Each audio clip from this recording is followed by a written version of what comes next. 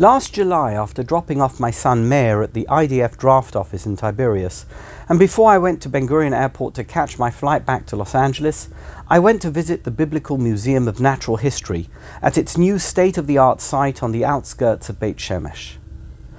At the time, Israel was still deep in lockdown, so I had the museum all to myself as I embarked on a private tour led by the museum's founder and devoted director, the indefatigable Rabbi Dr. Natan Slifkin, who, besides for being a rabbi, is also a zoologist and an authority on all living things, particularly from the perspective of traditional Judaism and Jewish history.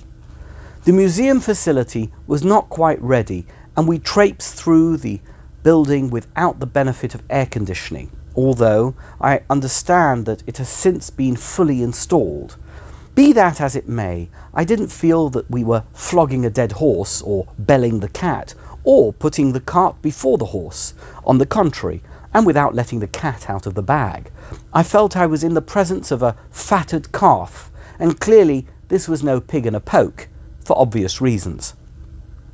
Evidently, Rabbi Slifkin has been a busy beaver, putting together an emporium that will educate, enthrall, enchant and enthuse visitors of all ages.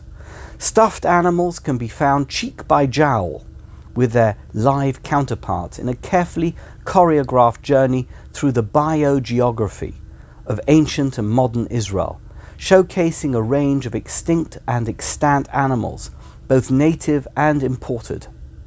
And, of course, there is a section dedicated to animals, birds and fish that are kosher, and those which are not.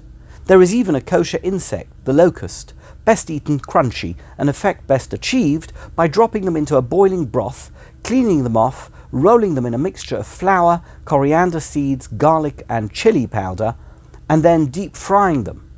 It's a kind of locust schnitzel, although, full disclosure, this delicacy is not available at the museum cafeteria. Rabbi Slifkin's impressive knowledge is more than easily matched by his infectious enthusiasm for his chosen subject of expertise, Jewish zoology. For example, did you know that a nesher is not an eagle, as assumed by such rabbinic greats as the medieval Provençal luminary Rav Yitzchak ben Abba Mari, author of Sefer Itur, as well as by his 13th century colleague, Rav Chizkiah ben Manoach, author of the biblical commentary Chizkuni?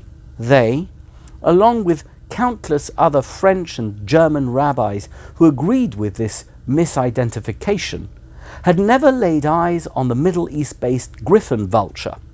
Understandably, they opted to identify the nesher as a comparable bird of prey which is native to Western Europe, the eagle, even though there are no eagles in the land of Israel. And here's another one. The behemoth animal mentioned in the book of Job is not some mythical marauding beast, but is actually a hippopotamus.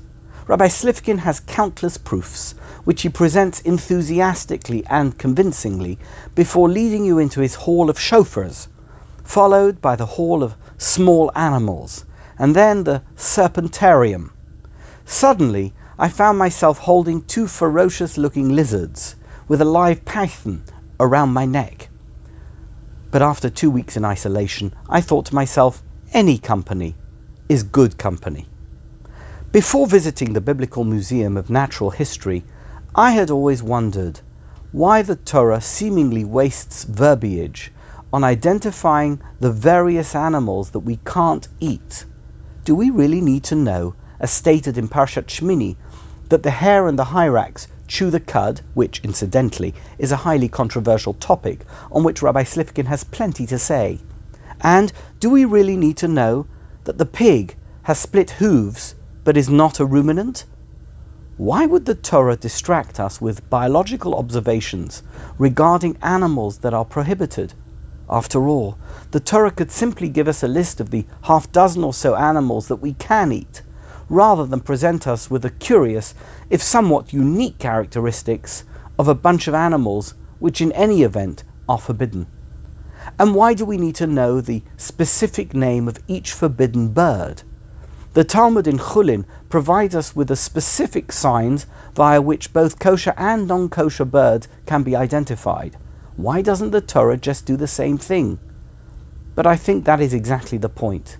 God's purpose for his chosen people was never meant to be limited to need-to-know information only, which means that the details of all the animals and birds found in God's promised land are not irrelevant to our Jewish experience. On the contrary, each and every aspect of our cherished country, including the fauna with whom the Jewish nation coexists there, is important and even crucial to our overall experience as Jews. Indeed, these aspects of Eretz Yisrael are so important that the Torah includes them for us to study and get to know. And truthfully, there is no better place to get to know them than at the Biblical Museum of Natural History. And there is no better teacher to inform us of them than Rabbi Dr. Natan Slifkin.